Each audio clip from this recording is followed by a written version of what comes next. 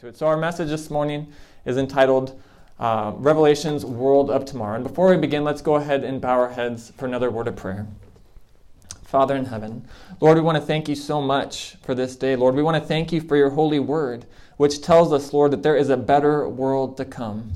Lord, we realize that this world is a mess, and there is so much heartache and pain. But Lord, as we read in that scripture verse, Lord, that we can look forward to a new heavens and a new earth. Lord, bless us now as we learn about that from your holy word. Draw us close to you, we pray in Jesus' name. Amen. So what will heaven really be like? It seems like there's a lot of confusion about heaven these days. One day, a variety of people were interviewed and asked what they thought heaven would be like. And here's what a few of them said. One of the teenagers said, "Heaven, man, that's pie in the sky, out there somewhere. Unreal, man. I can't fathom it." A middle-aged woman out grocery shopping said this. She said, "Heaven is a state of mind. It's an inner peace. It's a state of calm."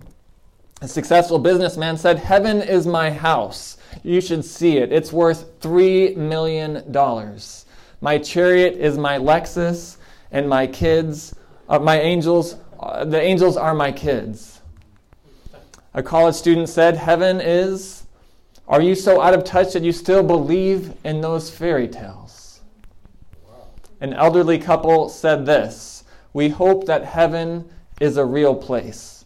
The older we get, the more we long for it. We just hope that what we were taught in our childhood is true." So many people out there with so many different answers about what they think heaven will be like. Fortunately, friends, we don't have to depend on man's theories or on man's opinions to learn about heaven. Amen? We don't have to rely upon someone's out-of-body experience or experience that they had. We can just go to God's Word. Amen? Because God's Word is the rule of faith. It is the basis and the foundation of our faith, and it should be the foundation of all that we believe. Amen? Amen. I want to thank all my helpers that are passing out the handout for our message today. I hope that will be helpful to you as we go through this and as you decide to study this more after the message here today. Let's look at our first text here in 2 Peter chapter 1, verse 19. The Bible says, "And so we have the prophetic word confirmed, which you do well to heed as a light that shines in a dark place, until the day dawns and the morning star rises in your hearts." Friends, God has given his prophets a glimpse into the glories of heaven. So what does God's prophetic word say about heaven? Well, first, it promises that the earth will be restored back to the beauty and perfection that it had back in the Garden of Eden. Look at what the Bible says in Revelation 21:1, our scripture reading. "Now I saw a new heaven and a new earth, for the first heaven and the first earth had passed away."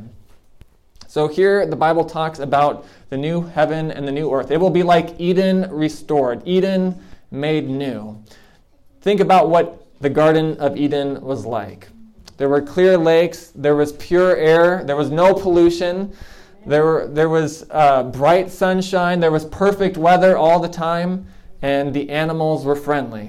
It would have been a wonderful place. The trees were beautiful and bore delicious fruits. You would never eat a bad apple or an apple that had a worm in it or anything like that, friends. Flowers perfumed the air, and their beauty was indescribable. All of nature was in harmony, and it was wonderful. The birds and the animals were not afraid of Adam and Eve. In fact, they flocked to them. They came to them, and they were able to be together. There was love, and there was joy. There was true happiness. There was no taint of sickness, no disease, no suffering. But then the Bible says that an intruder came to that garden, and he suggested to Eve that sin would bring her greater happiness than obedience. And Eve, unfortunately, fell for that lie of the devil. And our planet was plunged into rebellion and sin. And the sad drama of sin broke the hearts of Adam and Eve. And as they saw that first animal die, that first animal sacrifice, it broke their hearts. And they understood the true meaning of the phrase, "the wages of sin is death," the Bible says. Their blood-stained hands and the slain sacrifice, it pointed forward to the cross and to Jesus sacrifice for us and for our sins.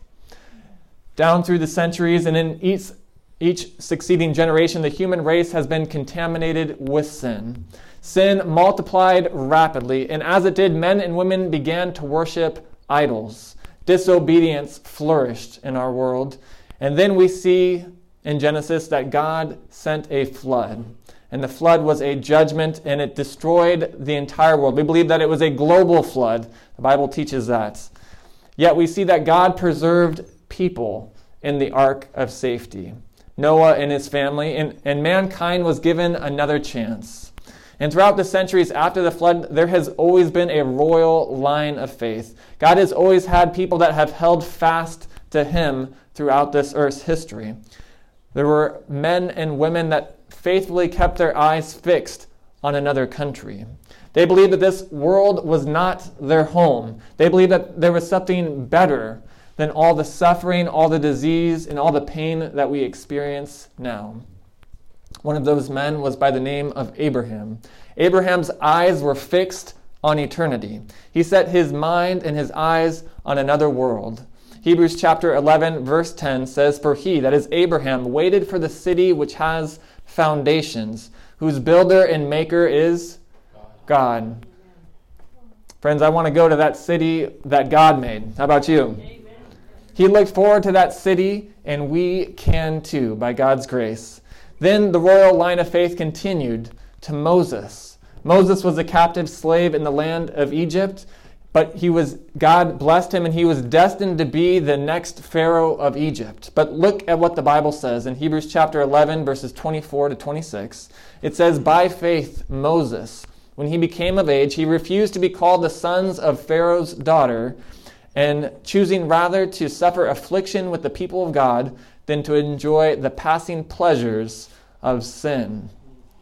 Friends, sin is just passing pleasure. It is temporary. It is short-lived. The devil wants to make it seem so enticing and so appealing, but friends, it is so temporary and so short-lived. It leaves men and women broken and bruised.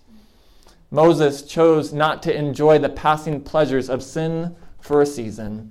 Instead, he esteemed the reproach of Christ greater riches than the treasures in Egypt. For he looked for what? He looked for the reward. He looked to the reward of heaven. He looked to the reward of being with his Creator, God. The passage continues here in verses 13 and 14. Speaking of these faithful men and women of God, it says, "These all died in faith, not having received the promises, but having seen them afar off, were assured of them, and embraced them, and confessed that they were strangers and pilgrims on the earth. For those who say such things declare plainly that they seek a homeland."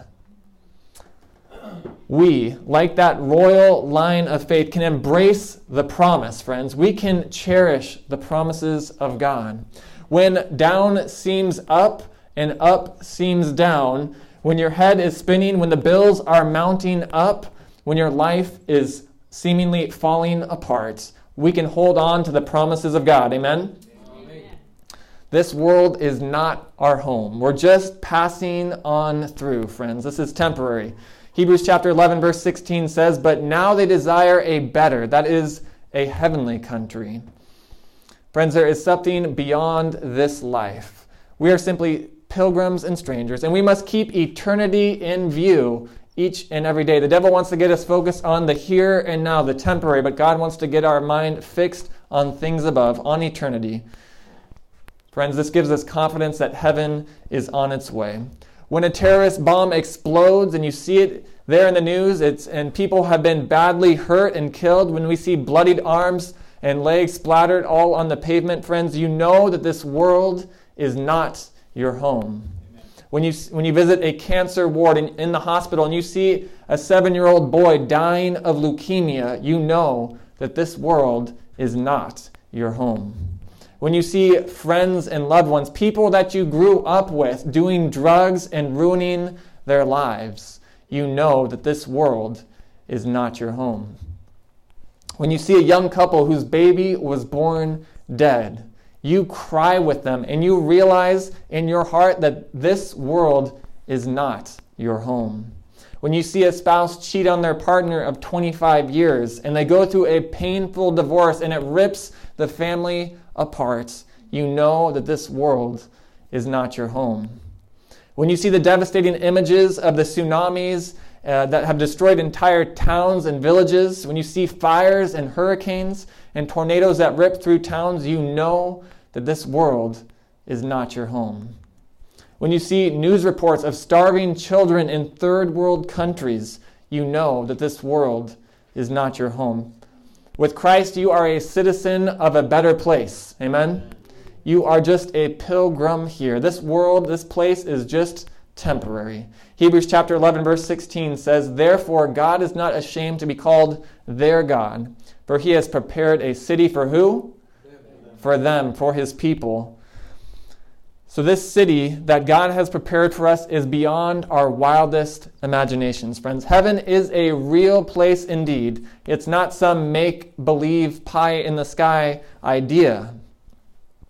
The story is told of a man by the name of Marco Polo. He was an Italian explorer who returned after he was in China for 21 years, and he returned back to his home. And his friends had thought that he had gone crazy. He had such wild stories to tell them. He said that he traveled to a city that was full of gold and silver, that he had seen black stones that burned. They had never heard of coal. He'd seen a cloth that refused to catch on fire even when it was thrown into the flames. And they had never heard of asbestos. He talked about huge serpents that were 10 paces long with jaws wide enough to swallow a man. They had never seen a crocodile. He told of nuts the size of a man's hand, and they had never seen coconuts. The people just laughed at the stories that Marco Polo had to tell because they seemed so wild to them. And years later, when Marco Polo was on his deathbed, there was a devout Christian man there at his bedside, and he urged Marco Polo to confess all of the lies that he had told about all that he had saw. But Marco Polo refused, and he said, "It's all true, every bit of it. In fact, the half has not been told." Friends, words are not adequate to express the beauties of heaven and the beauties of the new earth. As Marco Polo said, the half has not been told. Paul wrote this in 1 Corinthians chapter 2, verse 9. It says, "But as it is written, eye has not seen nor ear heard, nor have entered into the heart of man the things which God has prepared for those who love him." Imagine the most fantastic painting by the most renowned artist in the world. Friends, heaven is more beautiful yet. Imagine the most glorious symphony with the most fantastic orchestra, but heaven's music will be even greater than that. Imagine feeling warm and love and secure, yet heaven's love is greater yet. Imagine the deepest joy that you could possibly have in this life, yet heaven's joy is greater yet. Imagine a heart that is at peace and rest. Heaven's calm and peace and rest will be even greater than that. Imagine the most wonderful fellowship that you can have here on this planet, the most open sharing, the most honest communication with friends. Friends, God's communication in heaven with us and with those that we love will be even better yet, even deeper. Revelation gives us a description of the holy city that is absolutely breathtaking. John wrote this in Revelation 21:2. "Then I, John, saw the holy city, the new Jerusalem, coming down out of heaven from God, prepared as a bride adorned for her husband." So friends, who prepared this city? God prepared this city, and he prepared it for you and for me. Why does the Bible say that it's prepared as a bride adorned for her husband? Well, friends, God wants you to know that he is preparing something special for you, something more amazing than you can imagine. As the groom watches his bride come down the aisle, his heart thrills with delight.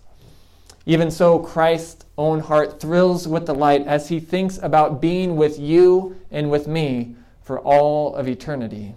It's what he wants, friends. It's what he desires above all things. He desires to be with us in a world made new. It's interesting that Revelation uses a wedding atmosphere. It's festive, it's filled with joy, and it's filled with happiness. As the holy city descends to an earth made new, it's the most festive event in the universe. The Bible describes the glories of the holy city in this way.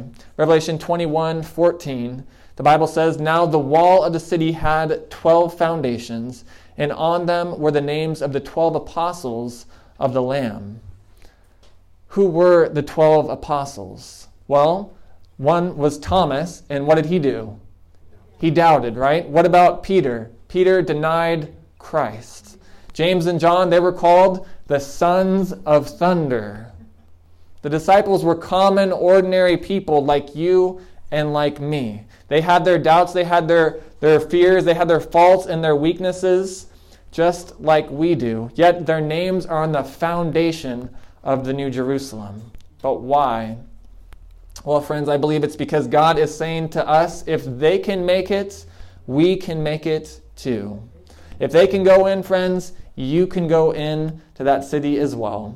Heaven is not a place for just a few super spiritual elite people. It's a place for common sinners who are redeemed by the blood of Christ. Amen? The Bible continues to describe this city. In Revelation 21:16, the Bible says the city is laid out as a square. Its length is as great as its breadth, and there are 4 sides. So here we see that there are 4 sides to this. A square has 4 sides, right?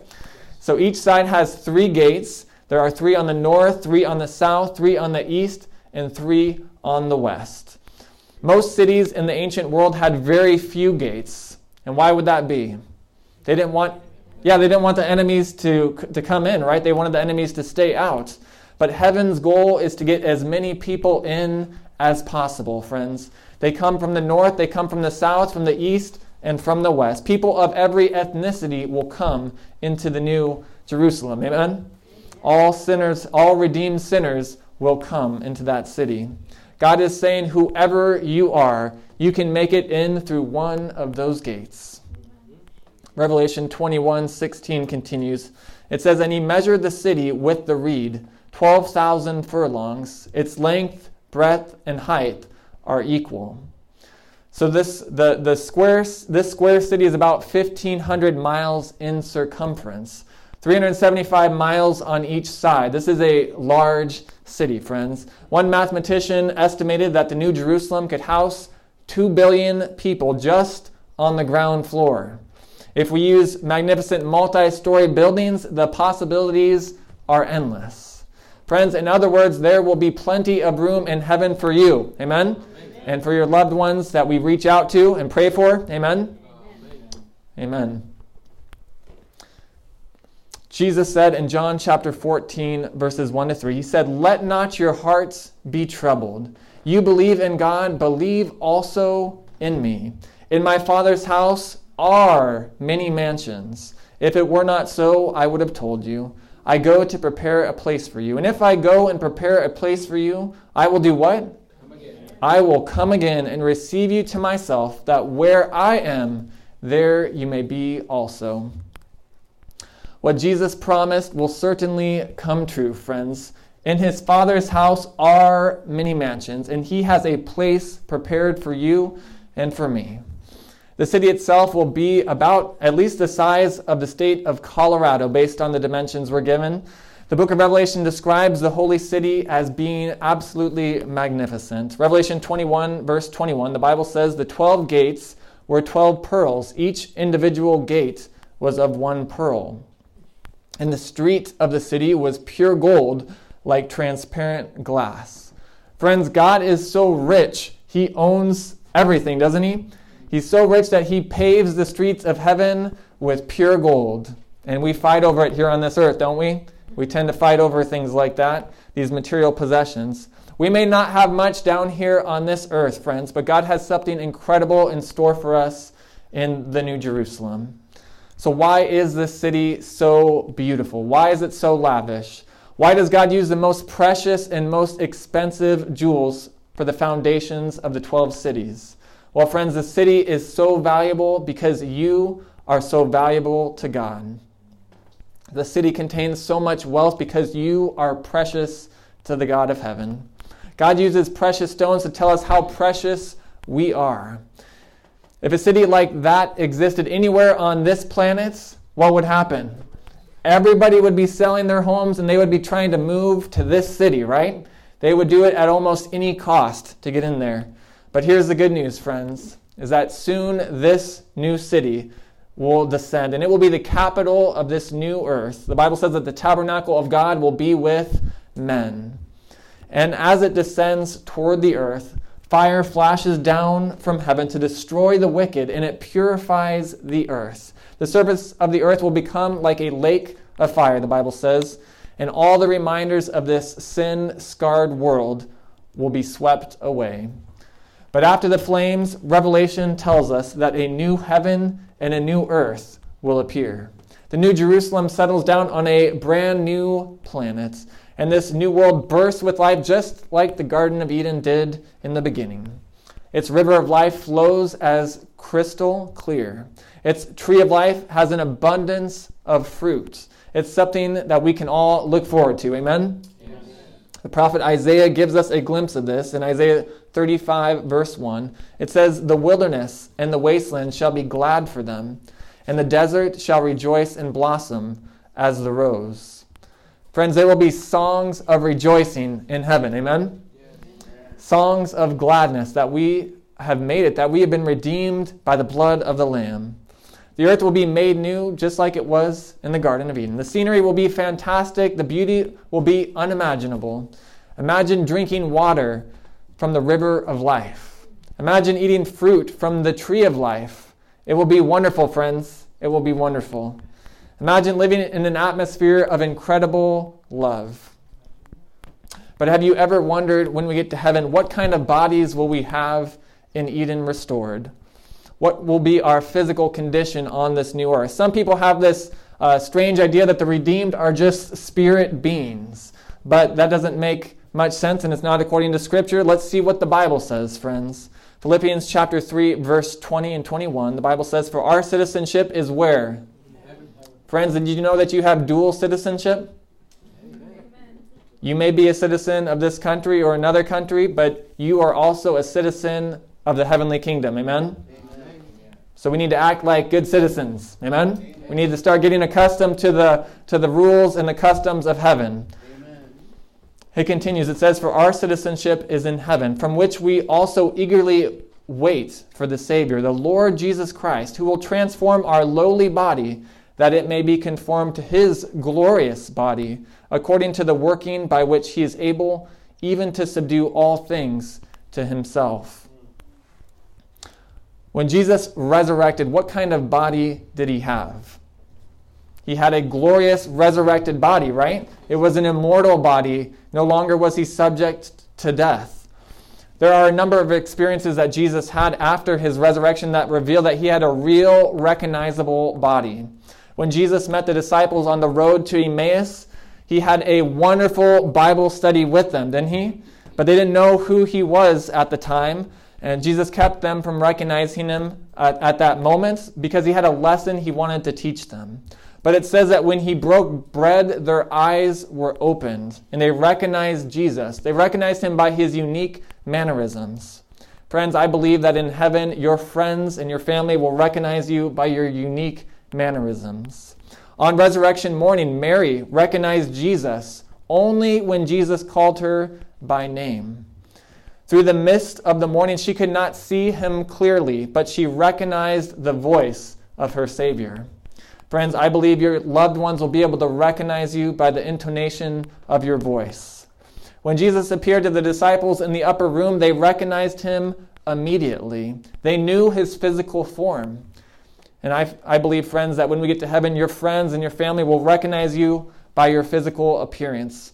But the good news is that we will have beautiful, sin-free bodies. Amen? Amen? In the new heavens and the new earth, God will give us a glorious, immortal body. But you will have a similar personality to the one that you have right now. Because God wants to save you. You see, if God sent Christ to die for you, it's you that he wants. And you're the only you that is possible to God. Sure, he could create someone that looks like you, but it wouldn't be you. Wouldn't it be strange if Christ paid the infinite price to die for you and for me, and then he totally changed our personalities and our physical appearance that make us unique in order to take us to heaven? Friends, it is your love that God desires. It's your personality that he wants. So friends, I believe that when we get to heaven, we will recognize our loved ones by their unique mannerisms, their voice intonations, and their individual personalities. But there will be no taint of sin. There will be no more diseases that are afflicting us. Here is God's promise for us. Isaiah 33:24. It says, "And the inhabitant will not say, I am sick." Amen? No more sickness, no more flu seasons, no more vaccines, no more any of this kind of stuff. The inhabitant will not say, I am sick. The people who dwell in it will be forgiven their iniquity. Amen? Isaiah 35:5-6 says, "Then the eyes of the blind shall be opened, and the ear of the deaf shall be unstopped." Friends, if you have hearing problems on this earth, you will not have hearing problems in heaven. Amen? "Then the lame shall leap like a deer." Amen? "And the tongue of the dumb will sing." Friends, God will open up the mouths of people unable to speak at this time. Their tongue will be loose so that they can sing songs of praise to their Creator God. Amen? Think of the joy that will be. Wheelchairs will be gone. Crutches will be gone. There will be new life flowing through our veins. There will be joy and happiness everywhere. Friends, I believe we need to hear about heaven and the new earth over and over again because we tend to forget about it, don't we?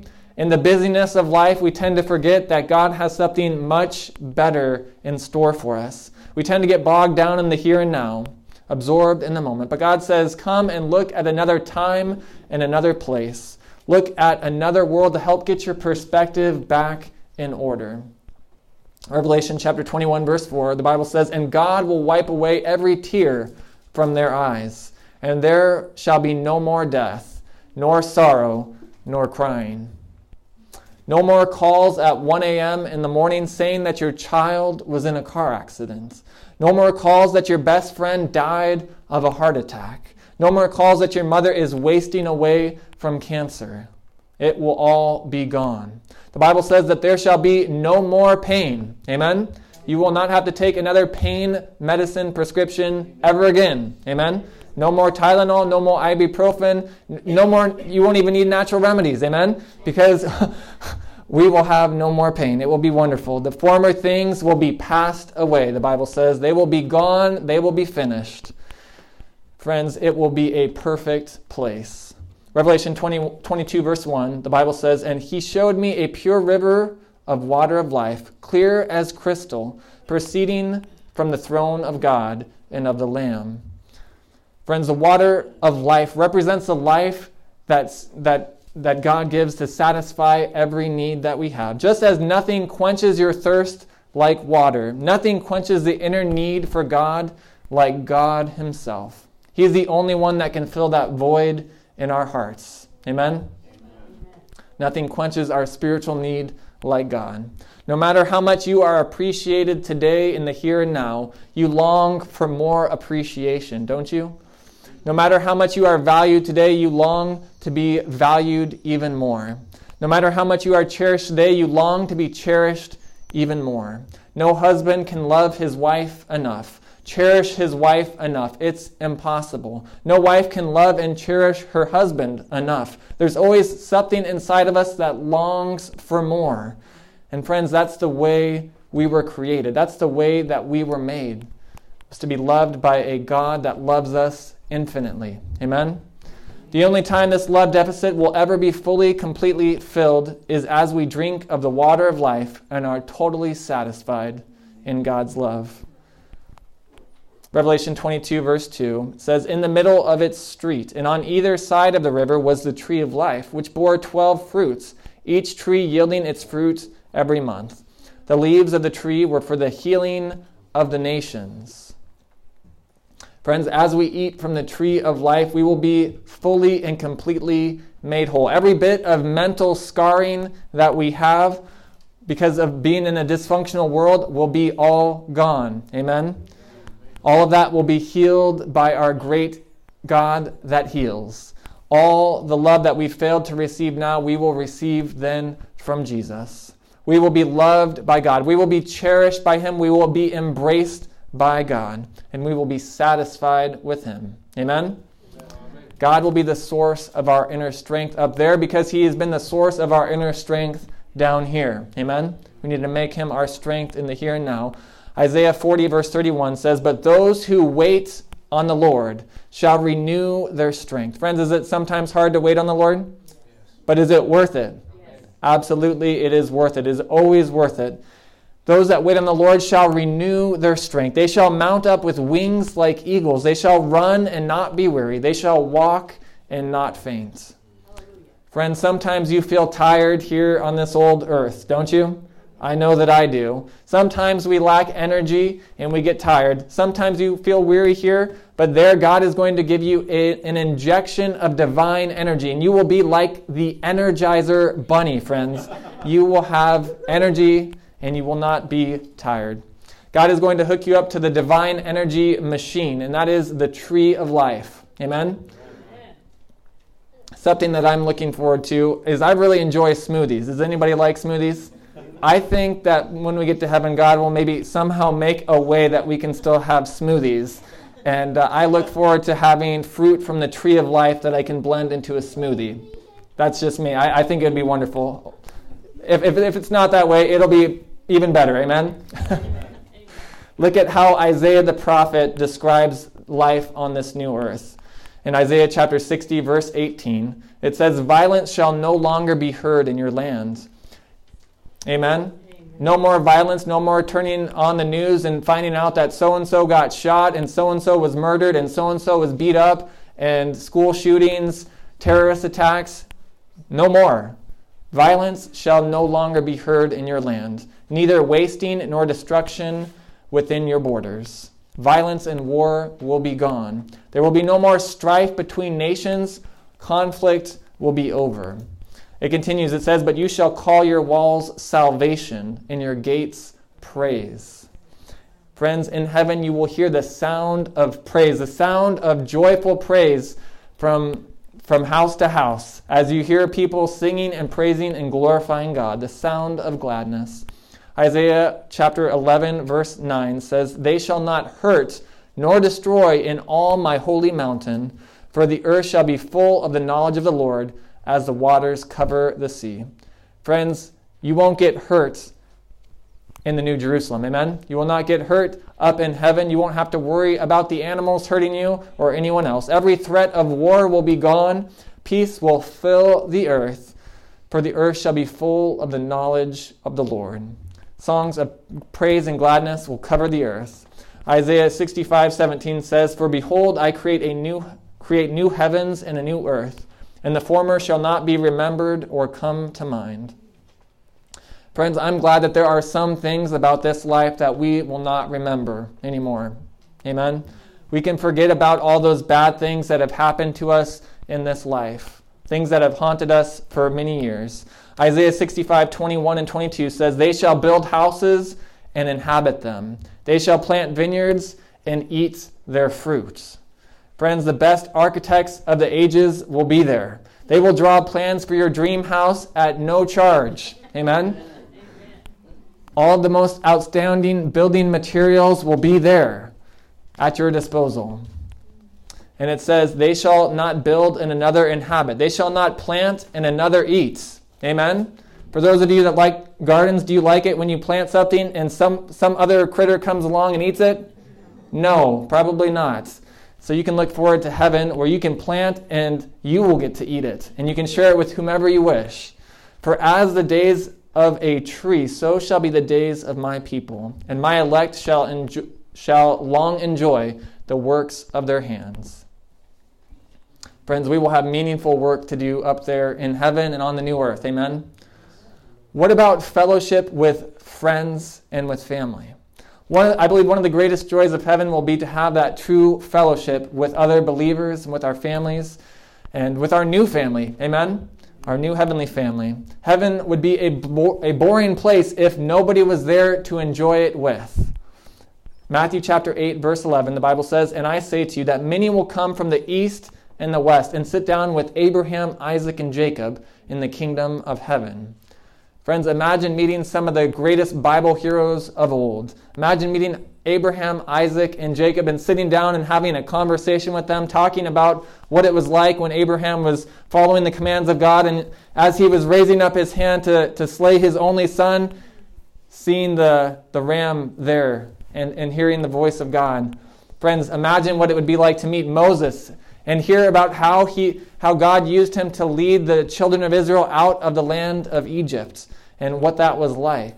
Imagine meeting Daniel and talking to him about what it was like to trust God when he was there in the lion's den. Friends, heaven will be a real place of fellowship. Fellowship with the angels, fellowship with the great minds of the Bible, and men and women from all ages. It's a place to fellowship with Peter, James, and John, and Paul and the other apostles. But most of all, friends, heaven is a place to fellowship with Jesus. Amen?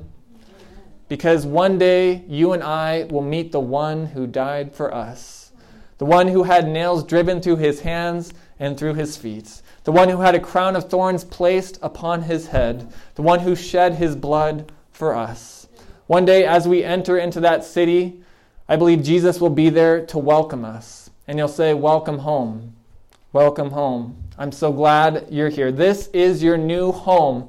You'll never have heartache again."